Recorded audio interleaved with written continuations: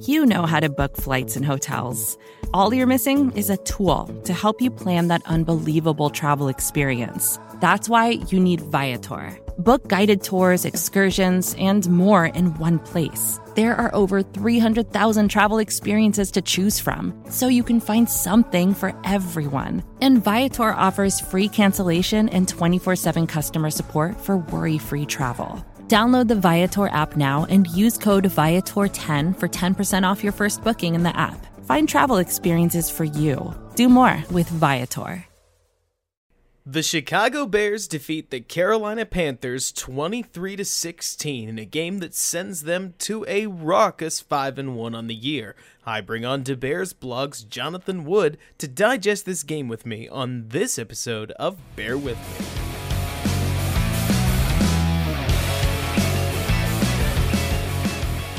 What's going on, Bears fans, and welcome back to Bear With Me, a Chicago Bears podcast hosted by yours truly, Robert Schmitz, right here on the Windy City Gridiron podcasting channel. And I'm coming at you, well, you're not going to hear it live, but we're live, right after the Bears' recent win against the Carolina Panthers that pushes them to 5-1, with none other than the Bears Blog's own Jonathan Wood, the statistics wizards that basically rules all Bears fans' numbers-related questions. And I gotta tell you, Jonathan, as usual, and has been the story this entire Bears season, this was sloppy, this was mind-boggling, this was maddening, this was frustrating, and it was victorious at the end of the day. And you know, past a certain point, you shrug your shoulders and you say, that Panthers team is undeniably pretty good. The Buccaneers team that they just beat is a very good football team.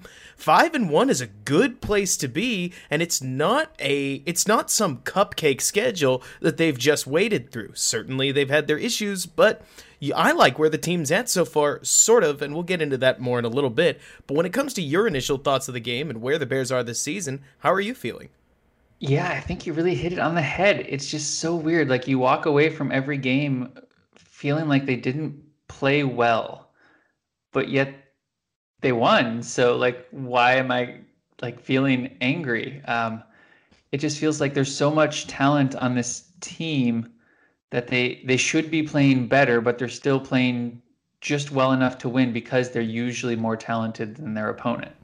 That feels exactly right. I know if there's one series that exemplifies that more than anything, I think it's that first touchdown the Bears scored, where they came straight after Teddy Bridgewater and the Carolina Panthers. They pick off the pass, pull it back to, what was that, the 7 or 8 yard line? I can't quite remember. They run one play action rollout that seems to get Graham open, but ultimately he's just too slow to make a play on it. Nothing happens. They then hand the ball off and have a quote unquote successful run, meaning that they cut the distance in half, which along the end zone, I think you've talked about that at some point, that's considered successful, even if just barely. Now it's 3rd and 4. So they take a delay of game, coming out of a timeout, fall back to 3rd and 9, and Foles throws a touchdown pass to Cole Kmet. I mean, it's gross. You don't look at it and say, this is pretty football, but it's productive at that point. And hey, it's not a bad place to be. It's a weird experience watching this Bears team. Was there anything that stuck out to you in particular today? I just want to shout out Roquan Smith. Man, he was all over the field in pass coverage, especially. There were, I think the final stat line for Mike Davis was 4 targets, 2 catches for 3 yards or something like that. They just kept trying little dump offs to him, which is Carolina's game. They do lots of short passes and pick up actually more yards after the catch than they do before the catch. They're one of only 5 teams in the NFL to have that coming in. And so Roquan Smith really shutting that down for Mike Davis, who's been big through the air for Carolina in the last few weeks, I thought was a really big key for Chicago's defense. Roquan Smith has been ballin', and another group that I guess we need to shout out, the Bears defensive line not only held their own in the running game for the most part, but they were coming after Carolina in the pass rush, and it really seemed to stymie their offensive game plan. I know that I had recently gone through and skimmed the Buccaneers versus Panthers tape, not only to get a sense for what the Panthers were, but also to make sure that I understood what the Buccaneers defense was in lieu of that Nagy play calling breakdown I just put out, and the Bears were pressuring Bridgewater in a very similar way to the Buccaneers, who are one of the best pass rushing teams in football. And that's exactly what you want to see in one tiny phrase. They were great today, and frankly, without the way that they had played, I don't know if the Bears are able to pull out a win, right? Yeah, I mean, Carolina's game is all about the short, quick passes, which usually avoids like sacks or too much pressure. I think they had given up about 8 sacks coming into this game, and the Bears got Bridgewater 4 times and hit him several other times as well, which I think is a testament to certainly the pass rush, but also the pass coverage as well, forcing him to hold the ball for that split second extra so the pass rush could get home. Do you have how many rushing carries he had, by the way, Bridgewater? Because it felt like he was tucking and running all the time because nothing was open.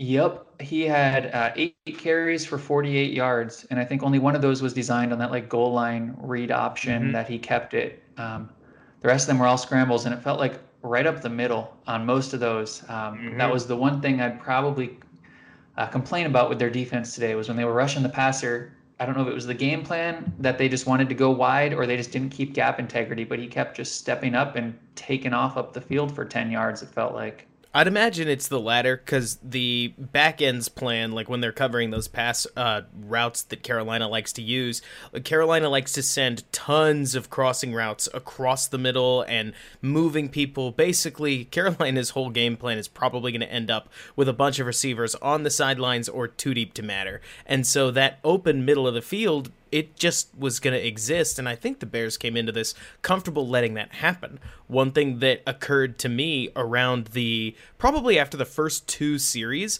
is that I know I had worried a lot about what the Panthers would do as far as that yak attack against this Bears defense, but I hadn't thought about how much that would change once they got into the red zone. And the Panthers, when the Bears tackled anybody such that it started a 1st and 10 with 15 yards or less to go, it seemed as if the whole Carolina offense shrugged its shoulders and went, well, I have no idea what we're going to do from here.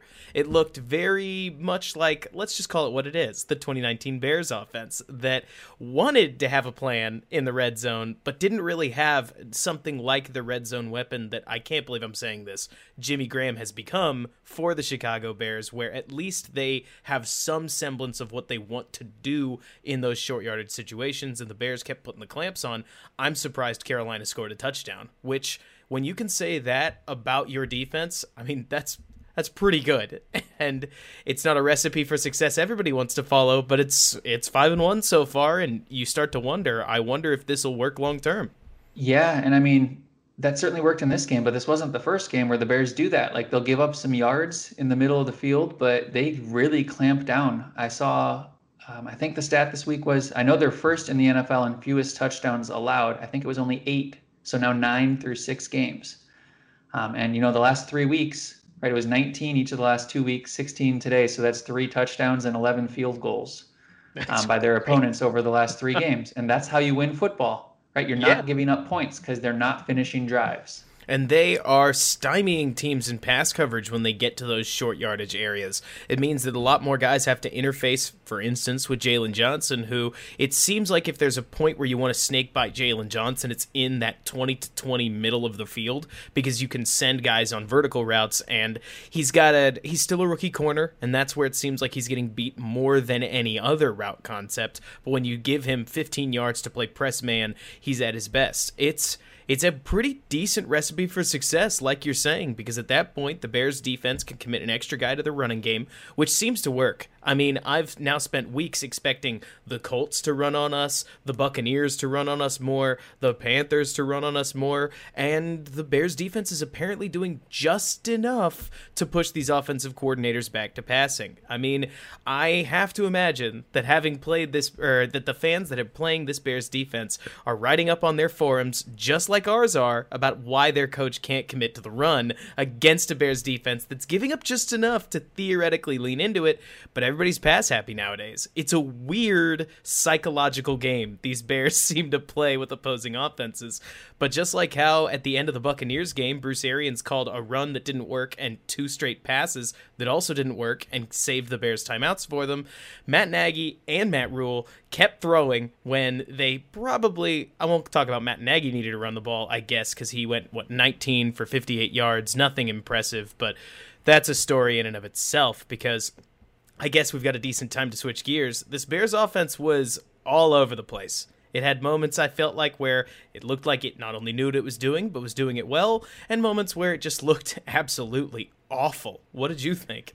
Yeah, I think my biggest worry coming out of today for season long is their run game, right? It's been really bad the last 2 weeks, but it was while they were playing literally two of the best run defenses in the NFL, so maybe that accounts for it. But it was awful today too against one of the worst run defenses in the NFL. And that to me is really, really concerning, because if you can't run the football, your offense now relies entirely on Nick Foles, who, I mean, I don't think even his biggest supporter is going to say he's a good quarterback. Right. He's a competent at best, really streaky. And we saw that today, right? They had some times when the offense was working okay when Foles was on, but then sometimes when he starts missing a throw here or there, and all of a sudden the whole offense just shuts down because they can't do a single thing.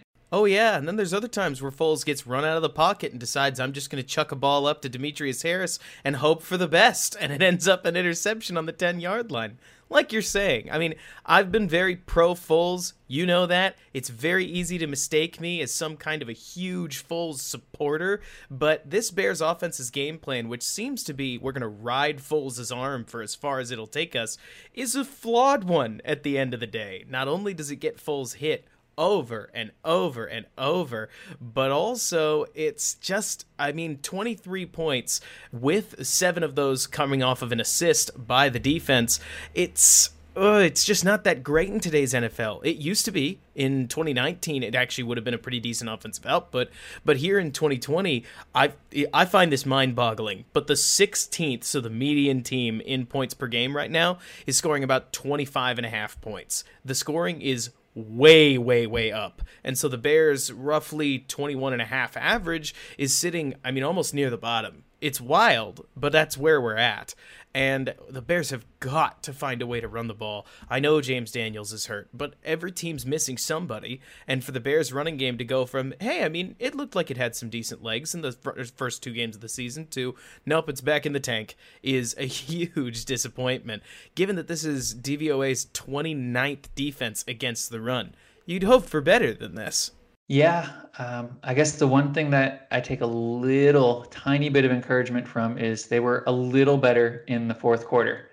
I tweeted out at one point, like late in the third, that the Bears running backs had 10 carries for 10 yards. And now Montgomery finished with 19 for 58. So his last 10 carries, 9 or 10 carries, then gained like about 50 yards. So that's more like what I would have expected for the whole game. I don't know why it took them 3 quarters to get to that point, but at least in the fourth quarter, their run game, it wasn't great, but it had some life that it wasn't completely terrible.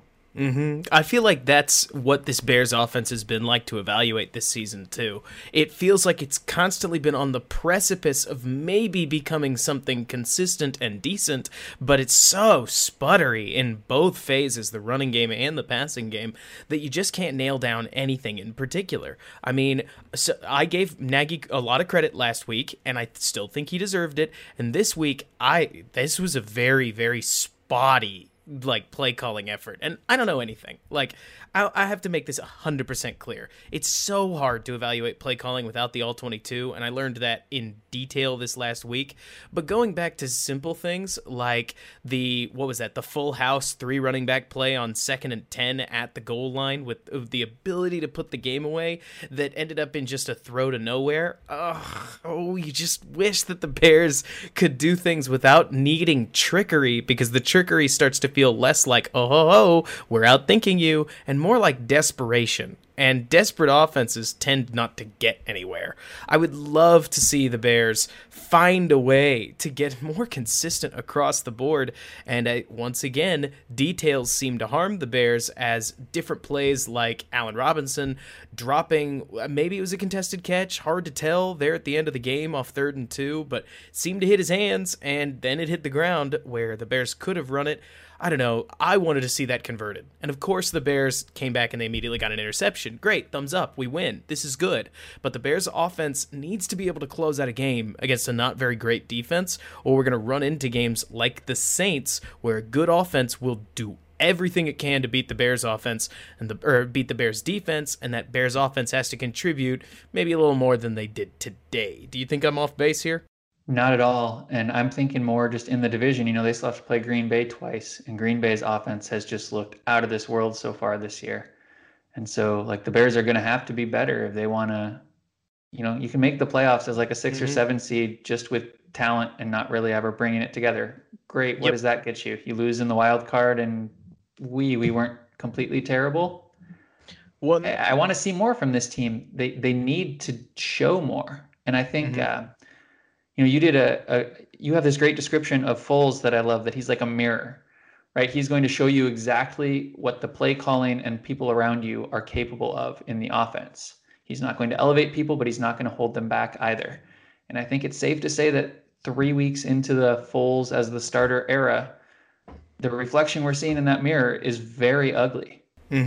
I wish if there's one player that I could add back to this team, it wouldn't be James Daniels, it wouldn't be Eddie Goldman, it'd be Tariq Cohen. He's such an underrated weapon for this Bears offense because he's able to take advantage of underneath space and go create space downfield as sort of a slot weird weapon thing, because he is a running back. He's not a receiver, but he can play receiver at a much better level than most running backs.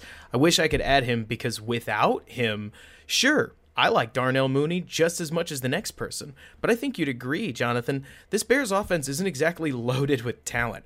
Its offensive line is anywhere between average to bad, depending on the day. Today, they definitely seemed more on the bad side. Foles was under pressure all day long against, again, I think they're also 29th worst in pass rush. So they're not a team, Carolina, that traditionally pressures the quarterback, but they did against Nick Foles and the Bears. That's not something you want to see out of this offensive line. Allen Robinson is a great receiver. Darnell Mooney certainly looks like he's on his way, but then Anthony Miller catches the ball at a first down line and backs off of it. And the Bears end up losing a first down because for some reason he just decided to give it away.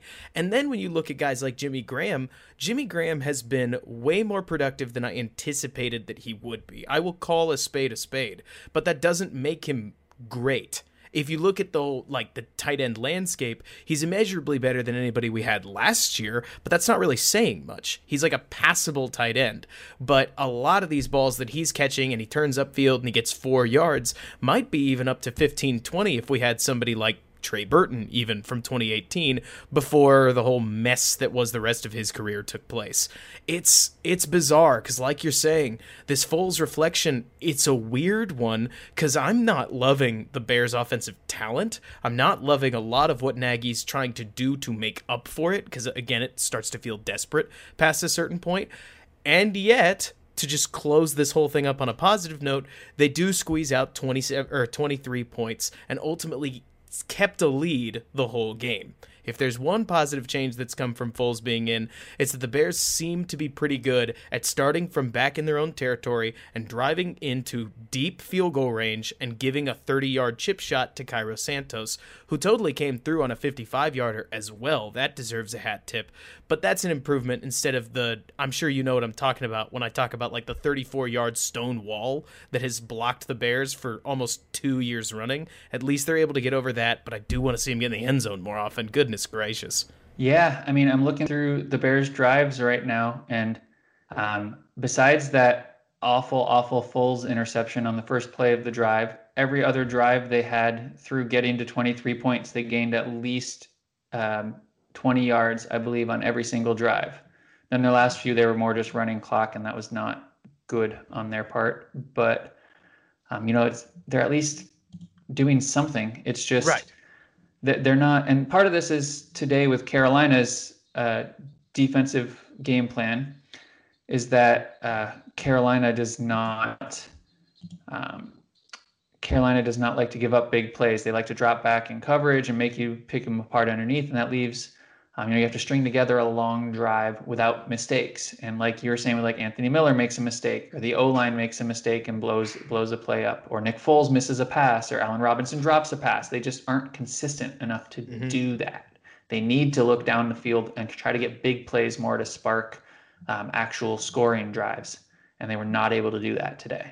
Not at all. And again, Where I will credit Foles and this Bears offense is that point in early, maybe even late in the second half, where Foles was like 10 for 11, the Bears were clipping along. They are able to do that, and there is some credit due there to Matt Nagy and Nick Foles, who are putting together enough of a game plan to take advantage of those underneath holes. But, again, it felt like the Bears offense could have really planted their flag in this game, especially in the second half, where the defense seemed to be giving them opportunities, and they couldn't quite do it. They came back down after Carolina had scored a touchdown, and they did answer with a field goal, so better than it has been, maybe. But they still didn't get a touchdown. Like, they didn't plant the dagger, and then the next drive, like you're talking about, 3rd and 2, whether Allen Robinson catches it and falls forward for a first down, which would have worked, because at the end of the day, I know there are a ton of people that say you have to run the ball there, and to a degree, you're right, but at the end of the day, in the modern NFL offense, I'm comfortable with anything that gets a first down. Like, I'll go totally results-based there. Just give me a conversion. And they didn't convert, and that bubbles back up to the play caller. And you say, well, it didn't work, so you're going to have to figure something out, and it needs to improve. We'll see. Again, I hate talking too negatively amidst a win, because it makes it sound like we lost. And after this next upcoming break, I would love to spend a little more time talking about the defense, because this was, I think, their best performance of the year so far, and it was a really wonderful one to see. And I want to let you stew on that as we give our sponsors a break. We'll be right back. Vacations can be tricky. You already know how to book flights and hotels, but now the only thing you're missing is, the actual travel experience. Because is it really a vacation if you're just sitting around like you would at home? You need a tool to get the most out of your time away. That's where Viator steps in. You can book guided tours, activities, excursions, and more in one place to make your trip truly unforgettable. Viator has over 300,000 travel experiences to choose from. Everything from simple tours to extreme adventures and all the niche, interesting stuff in between. So you can plan something that everyone you're traveling with will enjoy. Real traveler reviews give the inside scoop from people who already been on the experiences you're considering, so you can plan with confidence. Free cancellation helps you plan for the unexpected. And 24/7 customer support means you can travel worry-free.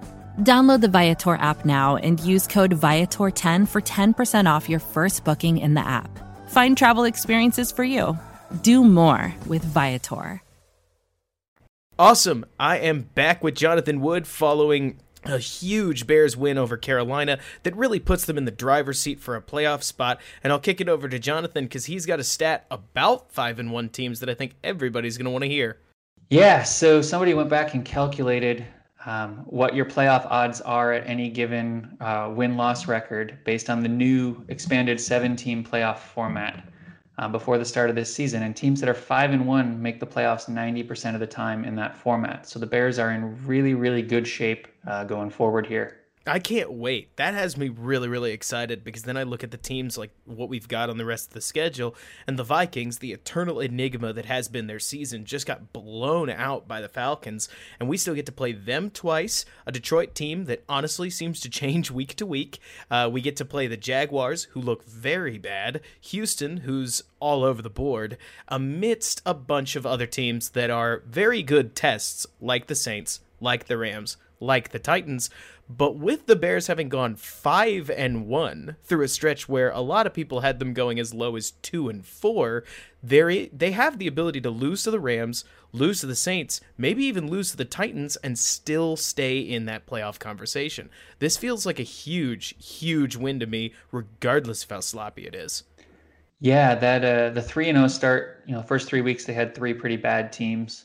And they won all those games, which was nice. But then, the last 3 they've been against good teams, and they managed to go 2-1, which is huge. I always say if you can go 500 against the good teams and beat up on the bad teams, you're in pretty good shape. And so they're in a position now they can go 1-2 in these next 3 games. They went 500 in that 6-game stretch where they were all good teams, and they'd be sitting at 6-3, which is in real good position, win 3 or 4 of your last 6 when the schedule eases up a bit and you're in good shape going forward.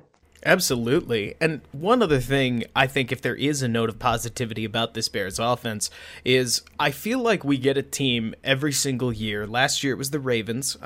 and I'm sure we could think of others. I know there was like the Eagles back in 2013, led by Michael Vick, that always tends to peak in the dead middle of the season. So they play their best football week 7, week 8, week 9, week 10, week 11, and then the league kind of adjusts to them. And at this point, the Bears do not look like they will be playing their very best football in the middle of the season. They may finally cobble it together late, and that's something to, I think anyways, actually look forward to, because as they have stumbled around, as they've seemed to still be finding their footing with Nick Foles under center, as well as just this general Bears offense and defense, they are piling up these wins, and like you're talking about, every single one of them counts at the end of the year. They don't really look at point differential when they're coming up with scoring. They just look at your record, and the Bears are collecting conference wins and just wins overall. It's exactly what you want to see.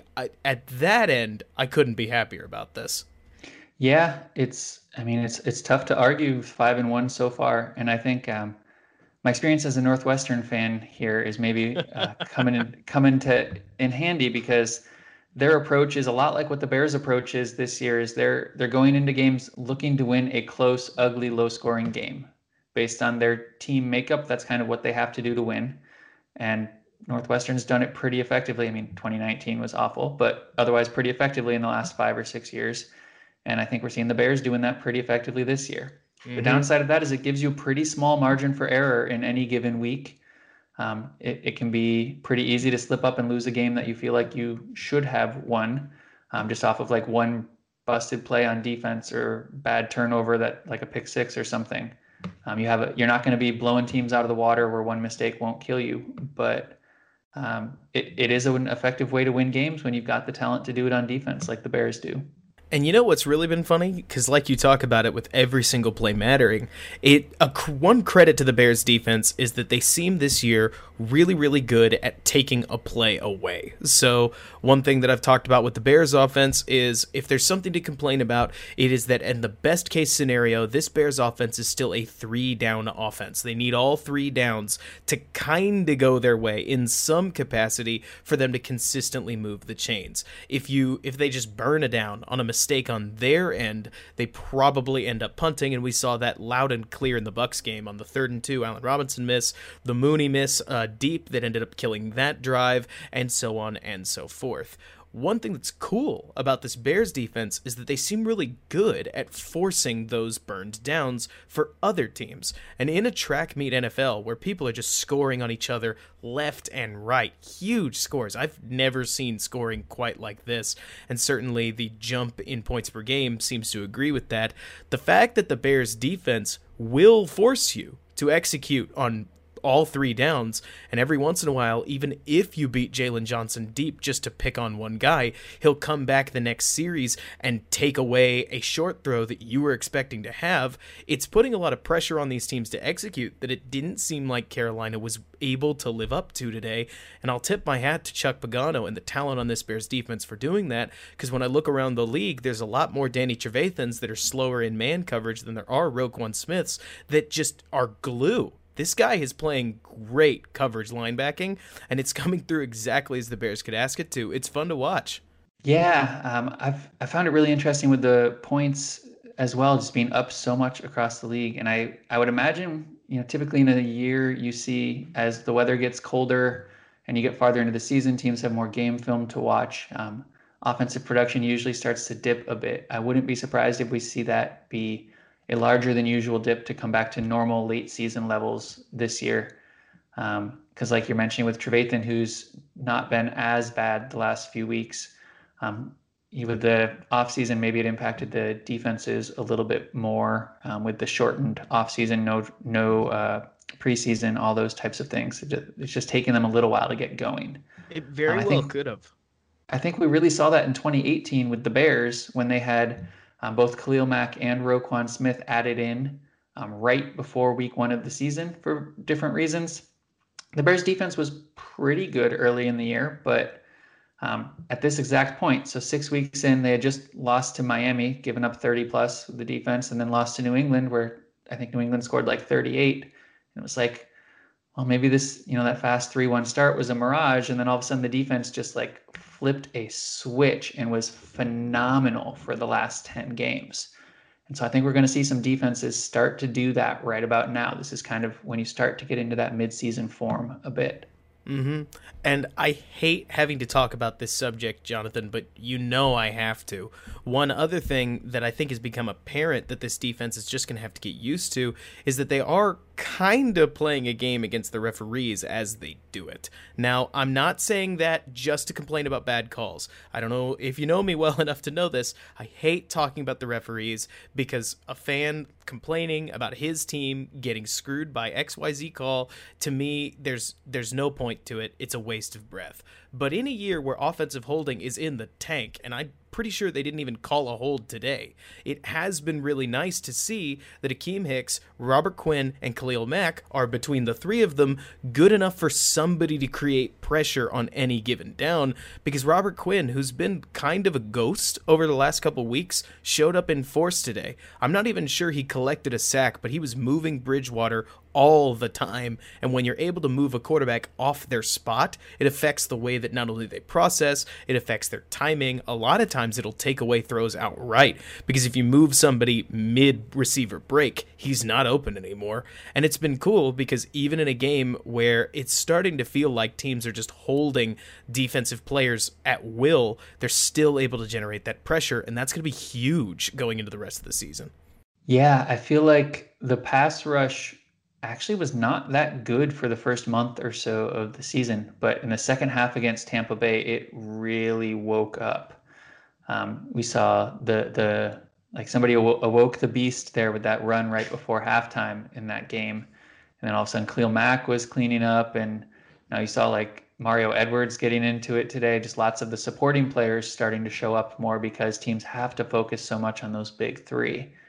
And so I was really glad to see that just consistent, intense pressure on the quarterback was there from the start today, right? They had that, the sack, almost a safety on the first drive, and then in Bridgewater's face again on the next play for an interception. And that just continued throughout the whole game.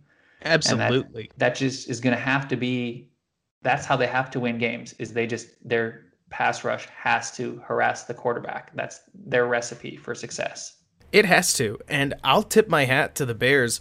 A lot of times it seems like what you want to be in the NFL is a good enough team to beat both the other team and the referees when eventually poor calls start to come your way. And that sequence in the second quarter where Allen Robinson didn't get the benefit of the doubt on a defensive pass interference that forced a third down field goal, and then immediately we come back, Kyle Fuller puts his shoulder on DJ Moore's shoulder as he ducks his head, gives up what might have been a fumble, at least an incomplete pass, turns into 15 free yards, and then that 4th and 2 offsides that sure didn't look like an offsides to me, looked more like a defensive flinch. That was free yardage. I know a lot of people want me to bring up Jalen Johnson's pass interference. I saw what the referee did. I've done that a million times in lacrosse where somebody puts their hand, or in this lacrosse's case, a stick, right between my rib cage, and I clamp down on it. If you go back and watch, Johnson has pinned his arm against Moore well before the pass reaches Moore, so you're not going to see it as the two jump up for it. You're going to see it as they run down the field where he's taken away his right hand. But either way, even if you want to complain about that or take it out completely, there were a lot of things going against the Bears, very similarly to when they lost a forced fumble in Atlanta, and especially that Giants game where I know there were a couple of nasty calls that I can't remember at the moment. The Bears have consistently overcome the Zebras when it's counted, and that's a lot of times the marks of a good team. I'm almost scared to say that. Yeah, and the one that I thought was the biggest swing today that you left out is the same as the big one from the Giants game, was Eddie Jackson lost a pick six.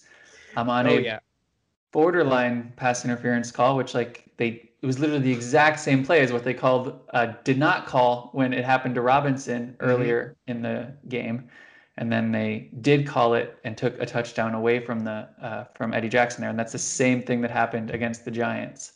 That was what lit me up. Both cases, that touchdown would have just iced that game. Yep. In this one, I remember being so mad, not because Fuller didn't interfere. I knew he interfered. That wasn't a question.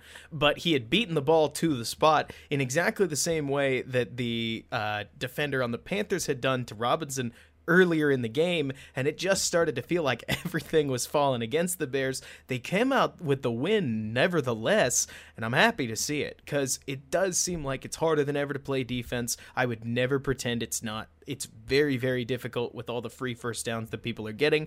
But one other thing that I'll credit the Bears, they have been able to rack up about 70 to 75 penalty yards against the opposing team every single game since Foles has come in. He picked up another, I didn't agree with it because I didn't like it, but either way, he picked up another 20-25 quote-unquote completion off of penalty yards from defensive pass interference. He picked up a couple more roughing calls that, look, they're not great, but Nick Foles is getting beaten up out there. I'm not surprised if he gets 1 or 2 a game. At least the Bears offense is manipulating the opposing defense into penalties much the same way as the Bears defense is getting called for them, even if I don't like it, because I'm a fan of defense, and when a defender beats an offensive player to the spot, I want to reward him for how hard it is. It's the way the game's being called right now, and it's a little weird to watch, but at least they're coming out of the right end of it. Yeah, and that actually has been big for some of those drives we talked about earlier. They didn't have really like just 3 and outs or like put the defense right back out on the field much today. And their first drive out of halftime, I just remember this because I like tweeted it out at the time. They picked up 33 yards, 26 of them were penalty yards against Carolina, and then 7 were on a Nick Foles scramble on 3rd and 6 for a first down. Those were the only positive yards they gained that entire drive. That was the weirdest play I think we saw today, was Nick Foles deciding that he was a dual threat quarterback, not only just running, but breaking a tackle on his way to pick up a 3rd down. It was a weird game, and it was another one where, just to talk about it, I did feel like number 9 had to shoulder quite a lot of weight in this one, which, hey, credit to him, as unimpressive as these performances have been, the Bears needed every single one of the 20 points that they scored against Tampa Bay. They ultimately won that game. They needed every single one of the 20 points he scored against Atlanta. They won that game. And they needed pretty much every single one of the 23 points that the Bears scored today, especially that tone-setting touchdown at the start to none other than Cole Kmet, who we could probably spend a little bit talking about, because while unimpressive, I guess doubling your catches on the season and coming away with a score, that's a step in the right direction for the young rookie. It'll be a tumultuous season for Nick Foles, I'm sure, and the Bears offense needs to do what they can to support him a little better, or else he will break. But at least he's coming away in games where we walk in, we say the Bears need to win it. It's an away game. Anything can happen in the NFL, and he walks out of the stadium with a win without a defensive score that helped him. Thank heavens for the turnovers, though, after giving one away himself. A lot to digest there, but I guess at the end of the day, I'm not furious with Foles. Does that make sense? Yeah, it's really weird because if you just look at the statistics, like Foles has been like clearly worse than Trubisky statistically so far this year. I think he had 39 pass attempts today and didn't even get 200 yards. It's like, What are you doing? That's hilariously inefficient. Right. And yet, like, I don't feel like he's playing that badly. I don't think he's playing particularly well either, but it's just a bad situation, and he's being the inconsistent, mediocre quarterback that he is. Mm-hmm. And that's just kind of what we're going to get. It's bizarre because it does feel like the offense is a little more consistent, even in its maddening inconsistencies. We're not waiting around till the 4th quarter to pull points out of our, wheres. But at the same time, like you're talking about, Foles' yards per attempt are just never going to impress you. He's one of the few quarterbacks that I would look at and say his yards per attempt is about as honest as it gets, because when it says 6.5 yards per throw, it means it. It means that almost every time he drops back, he's going to find somebody for 4 yards. He's going to find somebody for 6.5. And then he'll loft the ball over to Darnell Mooney, that Mooney can either mistime his jump and not catch it, or time it correctly and pull down the ball. That's not a slight to Mooney. Mooney's been awesome. It's more, once again, the details of this offense makes an optimistic person say, it's chemistry issues, they'll figure it out. And a pessimistic person say, I swear Nagy's offenses have been like this for 3 years running. At what point are they just going to come out and execute the plays that they are expected to execute correctly? Yeah, I don't know if this is a rabbit hole you want to get down right now, but I don't know if we need to either. When Trubisky was the quarterback, I feel like it was easy to place a lot of the blame on him because you could see he's not mentally processing what he needs to. Mm-hmm. That's not the case with Foles, but we're seeing a lot of the same issues, Mm-hmm. which now that's not on the quarterback. If we're seeing it with two different, very different styled quarterbacks, now I'm starting to feel a lot not as good about Matt Nagy as a play caller than I was, a month ago.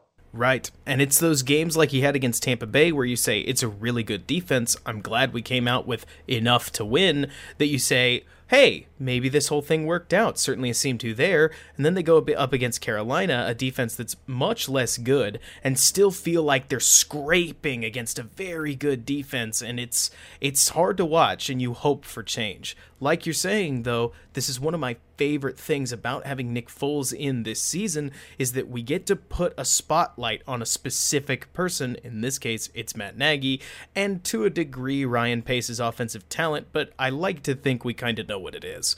At this point, like you're saying, it's on the coordinator and the rest of the staff to contribute a solid offense that at the moment sits, in terms of just points per game, which is not everything, they sit what looks like 6th up from the bottom. So that's 26th in the NFL. And you would hope that your offensive-minded head coach would be able to produce a bit better than that, but hey, it's out of our hands, and at this point we just get to keep watching, and we'll see if they're able to do just about anything against a Rams defense that sputters a lot, but it plays really well against bad teams at the minimum, and a Saints defense that isn't very good, and they'll need to produce against if the Bears want to hang in that game at all. It'll be an interesting road, but either way, 2020, it's shaping up like an easier to watch season than 2019, and frankly a little more interesting because we know what we're watching for. Does that make sense? Sure. If anything, it's starting to feel to me almost more like 2019 with like the, oh, look, really? Another run for 1 yard. Oh, okay. Looks like we're going to have to throw 45 times to try to scrape out 20 points and steal a victory here. That sounds awfully familiar. They've just won a few more of those than they did last year. That's one thing that has gotten... I don't know. I'd have to talk to more smart people than me about how offensive theory works, but Matt Nagy seems to be opening up every single drive with a run to the point where he doesn't want to run it on second down, regardless of whether or not a pass would work on first down. So he's either going to pass, or he's going to run pass. And it's...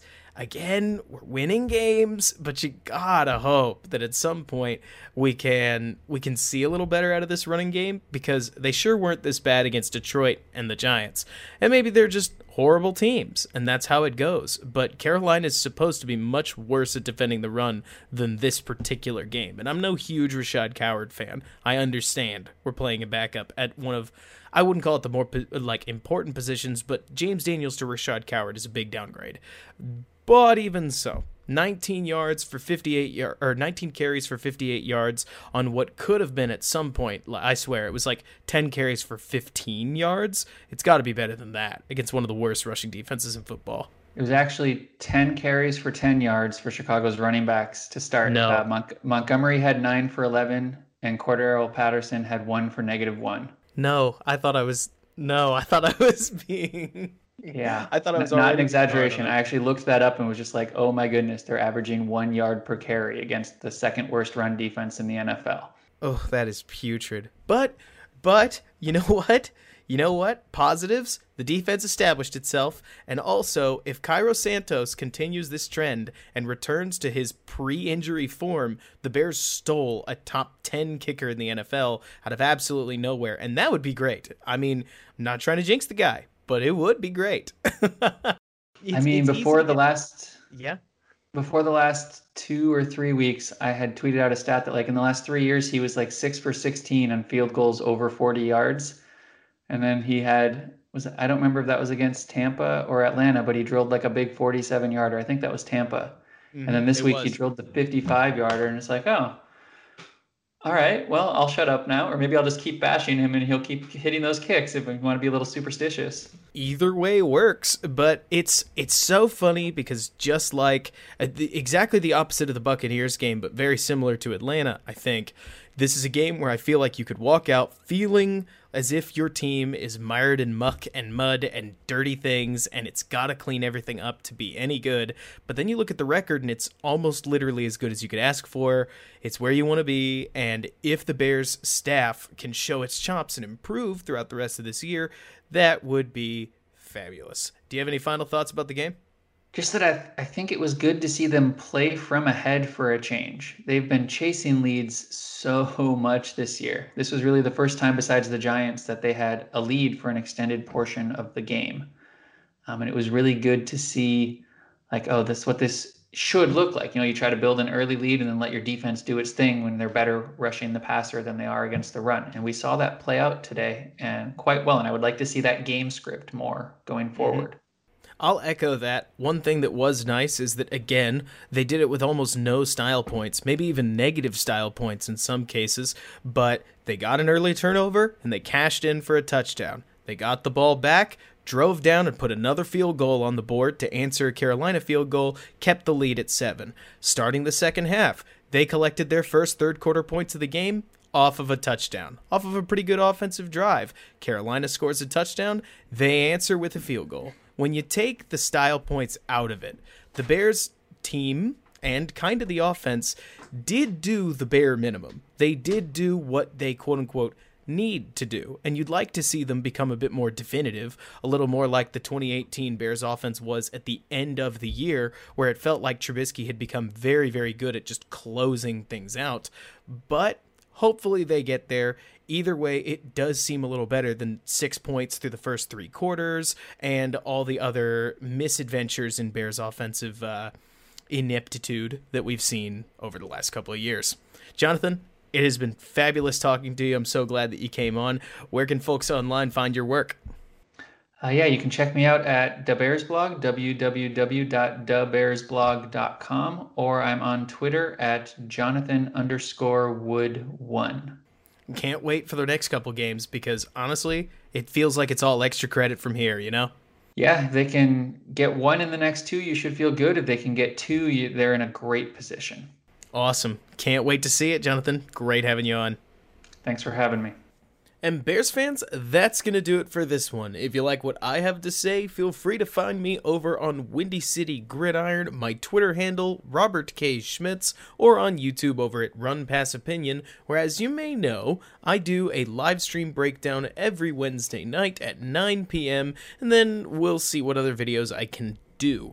I'm really curious to dive into the Bears' defensive play calling because I did offensive play calling last week, and I'll obviously look at that a little bit, but we'll see if anything actually comes of it in terms of content. Either way, Bears fans, have a great rest of your night, bear down, and thanks so much for bearing with me.